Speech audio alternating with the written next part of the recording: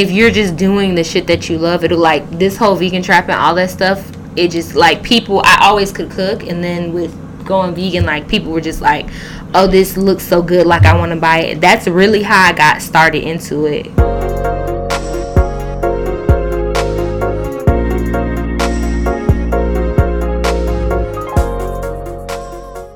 Hey everybody, this is Issa Cosette, and you are listening to Issa's Way, your favorite podcast that you didn't know existed, you didn't know you needed, but we are so glad you're here. And this week we have another special guest. Hootie hoo! Hey, Sunni. Hey, boo. Welcome. It feels good to see you again. It does. After 2 years now? Yeah, exactly. We connected when she was living in Ecuador. Mm-hmm. I was living in Puerto Rico. Now we're in Atlanta. Mm-hmm. Well, I'm visiting. You're in Atlanta. I lives in Atlanta. Do you love it? I do. I love all of the black culture that Atlanta affords me to just be like, I can be bleedy black at any occasion, all day, every day. Even because I went to a HBCU, I'm really big on supporting black-owned businesses, and there's no shortage of that here. I can always find that, and not just in the common places that we think about, like hair and food, whether it be shea butter or I need a lawyer or somebody to do my website or whatever. Like, there's no shortage of black businesses to support. So I love that part about Atlanta. Now that traffic. Oh my gosh. That traffic, boo-boo. Yeah, see, I totally forgot about that. I definitely don't miss it. I won't be coming back because of it. How did you become this vegan chef bowl?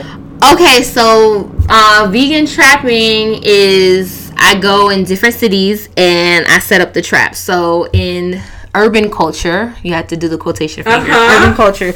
So the trap is basically, in urban culture, the trap is where you sell drugs, right? But the trap can be anywhere. It's usually out of somebody's house or an abandoned house or whatever. And so that's how I came up with the name Vegan Trap, because what I do is I go and I sell food in different cities, but it's usually out of someone's house. So like when I'm in Miami, I'm selling food out of my mom's house. In Tallahassee, my brother's house. Okay. In Atlanta, my house. New York, my cousin's house. Okay. DC, I'm about to be in my friend's house. I think it's pretty amazing because a lot of times we wait until we're in a certain point or a certain place to start things, you know? And the best blessing is to use what you have. Yeah. And you're embracing that, and you're embracing a healthy lifestyle, you know, and your own black culture, right? And you're sharing it with the world in different parts of the States, you know? You were saying about this transition and like just your weight loss and your diet journey. Did that start in Miami before you moved to Ecuador? Yes. Okay. That started in Miami. I had just gotten out of a really bad relationship, a really bad breakup, and I moved back in with my parents because the guy and I split, so I didn't need my own apartment anymore. And I was just like in a really, really dark place in my life because it was like, you know, I done graduated college. Bitch, I got accolades. I could read. You know what I'm saying? Like, I'm back with my parents. Like, it just didn't, you know, I'm supposed to buy my parents a house now. You know, I bought into the whole American dream. Like, I got a degree. I'm supposed to be making a lot of money and buying my mama a Jag and all this stuff. And now I'm back living with my parents. All of my friends are, like, getting married and having kids. I ain't even got no boyfriend now. Like, you know, all of this stuff. And I was overweight. I was, like, 286 pounds at my biggest, and so I just started walking at the park, and I happened to meet my trainer, 100 Your Life, that's his Instagram, and he was doing a vegan challenge for 90 days, and so I was like, well, if he can do it for 90 days, I can do it for 30 days. Okay. I didn't want to do it by myself, so I put it on Facebook. I was like, hey, you know, can you guys do this vegan challenge with me? And a lot of people was like, yeah, we'll do it, whatever. So I made a group, and it just kind of became like a thing. So I did it for those 30 days, but then in the middle of the year, I go back to eating like seafood and eggs, you know, and get on chicken wings and beef and pork and, you know, just be wild out. And so I would like gain more weight. I wouldn't feel as good or whatnot. Okay. And by the time December rolled around, you know, of course, after the holidays, you know, January, people are making like resolutions and stuff. Everybody be like, hey, are we going to do the challenge again? We're going to do the challenge again. And by that time, I would need it as much as they did. So I would be like, yeah, let's do the challenge again. And now going into 2020, it will be our 6th year doing it. We got sponsors and stuff, and it's just been great. We just kept doing it every year. And then this year, 2019, I just decided to not go back. Like, I just didn't want to. Now, I'm still like 98.3% vegan. Let me say that before PETA comes swooping and, put a lien against my house and all of that. I still eat certain things that don't bother me. For example, like if I go to Starbucks, I'll eat the banana bread. I'm pretty sure there's eggs and milk in it, but I don't eat animals. They're my friends now. I would say, when you were transitioning, how did you cope with those cravings? Because it's just like, for example, I learned like that my blood type needs me to eat a lot of meat. And I didn't know that, I don't really eat a lot of meat. I usually like chicken and shrimp and sometimes some beef. I don't really care for pork, but I do it because it's Puerto Rico. Like where you going without just a little bit. Exactly. Not all the time, but at least a few times a year I may, right? How do you, encourage people to deal with those cravings as they're transitioning? What do we do? Well, usually what I tell people for the most part is you don't actually miss that thing. You miss, components of it. So, for example, my big thing, the last thing that I gave up was chicken wings, right? Okay. So last year, actually right around this time to the date, because I was in New York. Shout out to my cousin Tina. We were drinking. She had made some chicken wings, and she just was like, I'm gonna lay down, can you clean up the kitchen for me? So I was like, yeah. She's like, put the wings away, and I went in the kitchen, and it was just me and the wings and me. I was looking at them, they was looking at me, and I was like, you know what, I'm gonna just go ahead and eat it. I think it was 7 wingettes, and I ate it, and I got so sick. I got hangover sick for 36 hours. My head hurt. Everything that I ate, I felt like I was gonna throw up. My stomach, when you're hungover, or even when you're drunk and you feel like you need to throw up but you can't, it's the worst feeling in the world, because you can't get rid of that feeling. That's how I felt for 36 hours, and I was like, for 15 minutes of eating chicken, no, I'm good. So now I realized I didn't miss the chicken wings. I just missed the accessibility. It's super easy. Or if you go out to happy hour with your friends, chicken wings is just a thing. We can order 30 wings, everybody can eat off of it, whatever.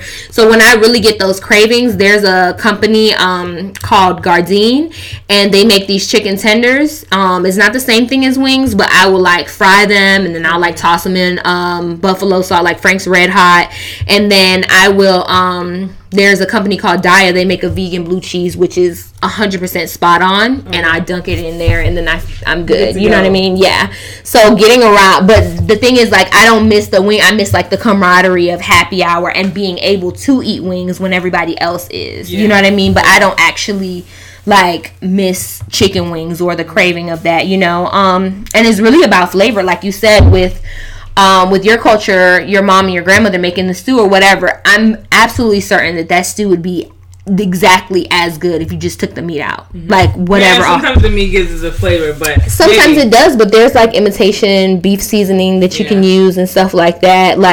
I know one of my favorite things that I like to eat is this Haitian dish called legume, and it's a spinach stew, and it's made with spinach, carrots, chocho, and it's really, really good. But they put beef in it, crab, stuff like that. But to me, I don't need the meat. The flavor is really in the stew. The same thing in Senegal, they have something called chebujen, and it's stewed fish and rice. But in the fish stew, there's cabbage, there's eggplants, carrots, yam. I can eat all of that with the rice and just be good. I don't need the fish. You know what I mean? Yeah, the pho, the noodles, they. You can have all that stuff without the meat. Yeah. There's substitutions. But what I like about your meals, you cook everything. It's not, and I think in our illusion, our minds were vegan, vegetarian, what y'all eating? Cow food, and that's the ignorant, lazy, you know what I'm saying? Because it's what? But there is a lot of work and preparation, into creating your special steak. Sometimes there is, and sometimes there isn't. You can just, and I think now is definitely leaps and bounds easier than it was like 20 years ago when the only option was tofu. You know what I mean? Like now we have, you know, steak, you got chicken tenders, you got sausage, really good burger substitutes, ground meat, like, and I do all of the holidays vegan. Like I just did a vegan Thanksgiving here and I made a honey baked ham. We had pot roast, we had turkey, mac and cheese, greens, whatever you know, normally find at Black people's Thanksgiving, potato salad. We had all of that, spinach dip, everything. So I saw this on Twitter once. Why do we think people, you know, if the point is to not eat meat or whatever, right, and be plant-based, why not call it what it is? For example, for me to be able to say, yo, I had some fried mushrooms today. You know what I'm saying? That lets me know than saying I had a burger or something. I don't know. Why do you think we do that? I don't think that you have to. I think it's more to get people that are on the fence. And then also I think too, like, so what you're actually eating is animals. And that's why, like, instead of saying, oh, I had, you know, ground up cow, we say beef, because it detaches us from the idea that something had to die for this, right?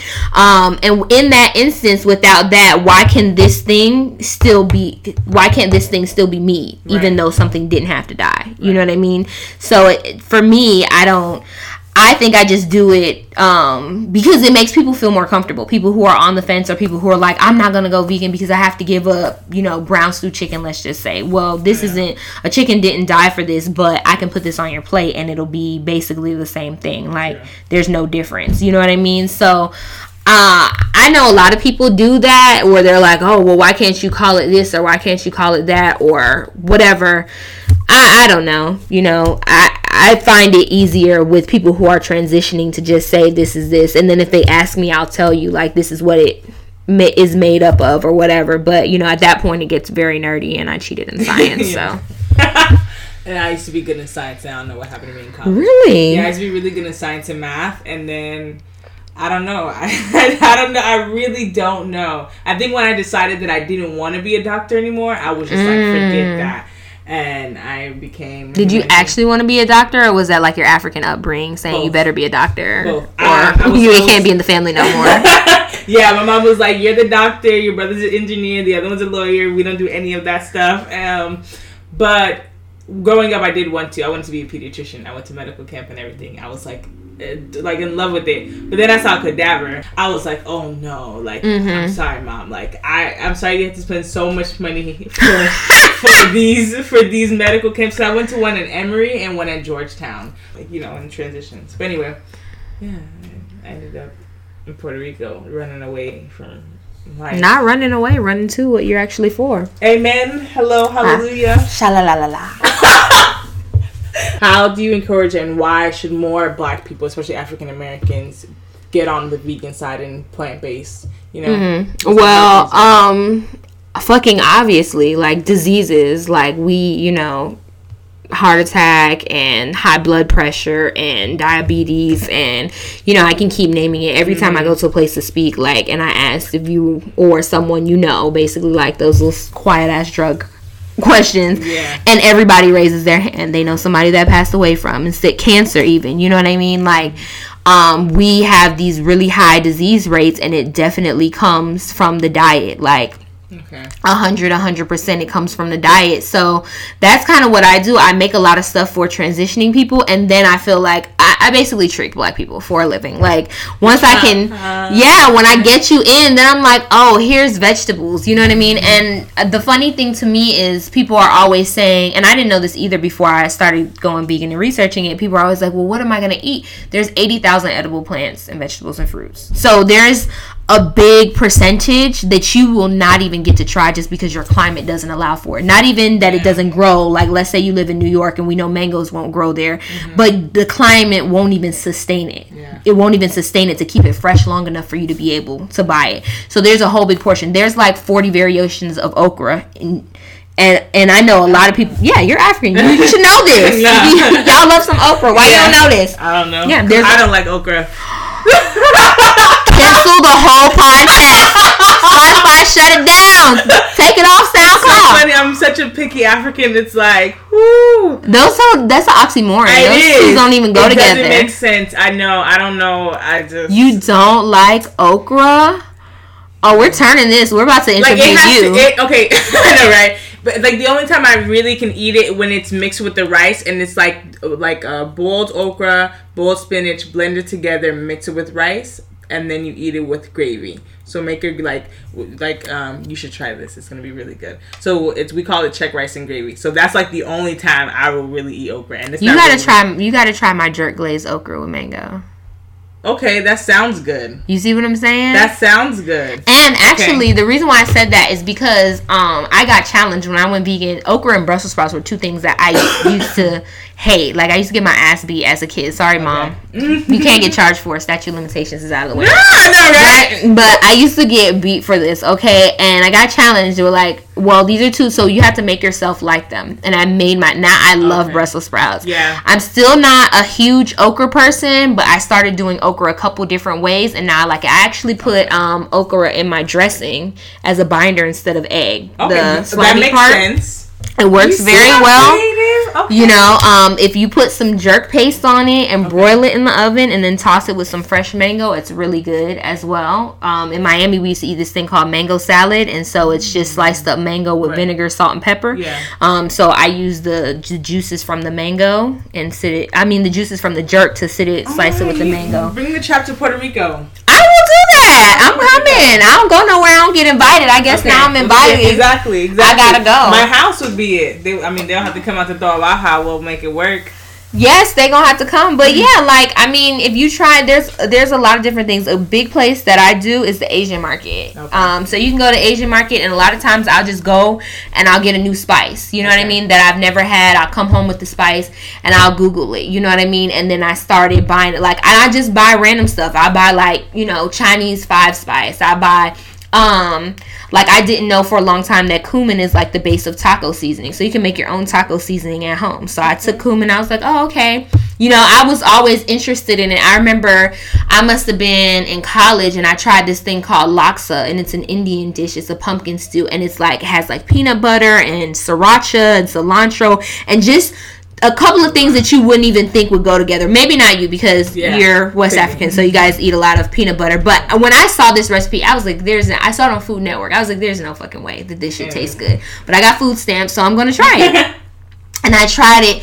One of the, I would say, top 20 best things I've eaten in my life. Because when I saw the cilantro on the dish, I had only known cilantro to be a Mexican food. So when I looked, I said, what these niggas over here doing with it? Oh, okay. And then I was like, oh, okay. And then I started seeing stuff like Thai food that also has cilantro. And I was like, oh, so everybody over here using cilantro? Okay, that's how y'all want to do it. But they're doing it in a very different way than what I'm used to, which is with tomatoes and like onions and stuff. Yeah. They're doing it with like peanut butter and coconut milk. And I'm like, oh, wow, this is really, really good. So I think a lot of people, and I do know that I have that creative spirit when it comes to food, and a lot of people don't, but you can also just be adventurous. There's so many times where I go to Asian market, and in my mind, what I always tell people is at the very the worst case scenario, you're gonna hate it. It's gonna be the worst vegetable, the worst fruit you ever tasted in your whole life. It's $3. You spend $3 on anything. Okay. On anything. So if it all goes bad, it was the equivalent of you buying a bag of potato chips and a soda that you end up not liking. Like they didn't have the kind of soda you got, and you got the diet version, and then the same thing with chips, and you didn't like both of them. It's the equivalent. So why not? You know what I mean? Yeah, that makes sense. What are your top 3 goals for yourself in 2020? Ooh. Let me think about it. What is my top 3 goals for 2020? So I want to have my steak as the option at 5 restaurants. I want it to be all over, internationally, global, but for just 2020, you understand? For the 365 days we got in 2020, or maybe 366, maybe it's a leap year, I don't know. I would like to have my steak as the preferred vegan meat option in 5 restaurants here in Atlanta. That's goal number 1. Goal number 2, I'm going to host my very first vegan event. Here it's going to be a pop-up brunch. Awesome. So that is on my goal list. So I'm going to say that I would like to have 3 of those this year in 3 different cities. And the last goal is that Oh, I'm going to come out with another cookbook. Word. That's what we doing. 3 goals. You making me say it, so now you making me stick to it, and I gotta do it. Exactly. And you're gonna do even more than what you think, because you're out there, and more blessings, more doors, and more opportunities. Yes. Word, I'm accepting all of that. All of that. Dollar bills falling all over my body. I'm accepting. I know you have a poem to share with us today. I do. So, for the people who didn't know that before I became a vegan trap rose artist, formerly known as Sunni the Poet, and I used to write a lot of poems. So, I'm going to share with you guys the last thing that I wrote, which, according to Apple Notes, is November 20th, 2019.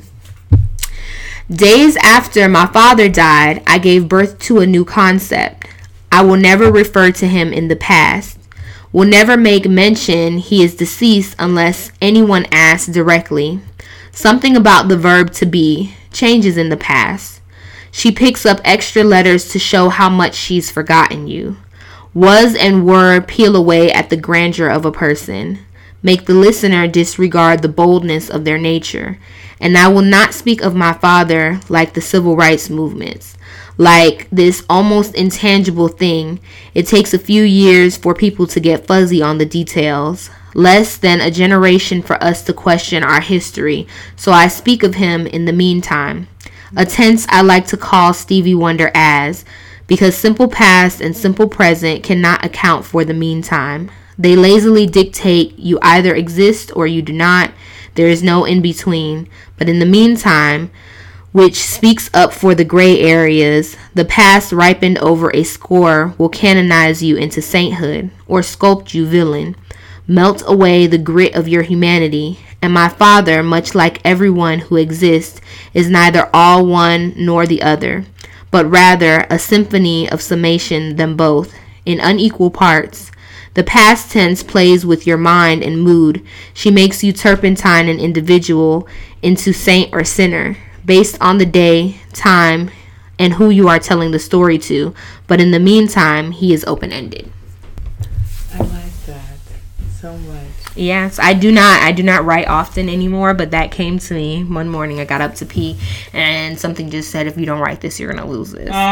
So I got out my phone, and I laid in the bed, and I wrote it because I thought about, when I was talking about the civil rights movement, I thought about like Martin Luther King, for example. So we have him canonized, and he's this big person in the black community, but to his kids, he's just dad. And to Coretta, that's just his husband. And I'm sure he, probably spanked his kids sometimes when he shouldn't have, and he might have missed date night with Coretta. Mm-hmm. He was just a regular person. But because you're in the past, you have to be all of these things that make you saint. Or you think about Hitler the same way. You have to be all of these things that make you villain. Mm-hmm. You don't get to be all of this complex texture of the whole human experience because you are just using the past tense. So it's this person is whoever and whatever they were in that instance whenever you're telling the story to whoever you're telling it to, But my dad wasn't that. He was saint and sinner, Yeah. Hold on, I'm just holding it on the poem, in the meantime. Mm-hmm. And just thinking about a poem that I read this semester. So, yes, the present is definitely important. And, I think we do this, where we always stick in the past or we're thinking too much about the future. But it's there's a lot that happens in this now moment. Mm-hmm. And it's remembering, and also that balance. We're not perfect. No one mm-hmm. is, but we embrace ourselves or the people who we're around, and we love when we can, and mm-hmm. we do what we can. Yeah, thank you. I appreciate that. That was You're nice. welcome. I didn't know what I was getting myself into. Y'all don't know. Woo! Y'all don't know. I was forced. Woo! She got a gun in my head right now, y'all, because I don't be sharing my poetry with anybody. I'm glad you did. Tell the people where they can connect with you, try your food, catch up with you in the cities. What's up? Yes, holla at me on the internet. So you can find me on the grams, and that is at Sunni Speaks, SUNNISPEAKS, no underscore, no apostrophe, no nothing. Facebook, the same thing, SUNNI is the first name, SPEAKS is the second name. Mommy, we working on the website, you know what I'm saying? I live in Atlanta, so you know what I'm saying. You can hit me up any day of the week. I probably have a plate for you. I'm going to eat my plate now. Yes, you're about to eat some vegan veal parmesan. Okay. Yes. That's how you poke the gas. Yes. Okay. You do not have to go 100% vegan. You can do one meal a day. You can do one day out of the week, like a meatless Monday. Yeah. You know, even if it's just your smoothie in the morning, it makes a difference to your health. It makes a difference to the animals. It makes a difference to the planet. Just, as I always tell people, just do the best that you can do. You know what I mean? I'll try to do that. That's my goal. At least one meal a week. A month. No, I can do it. We used to do it like once every 3 months. What? We gonna get it together. We gonna get it.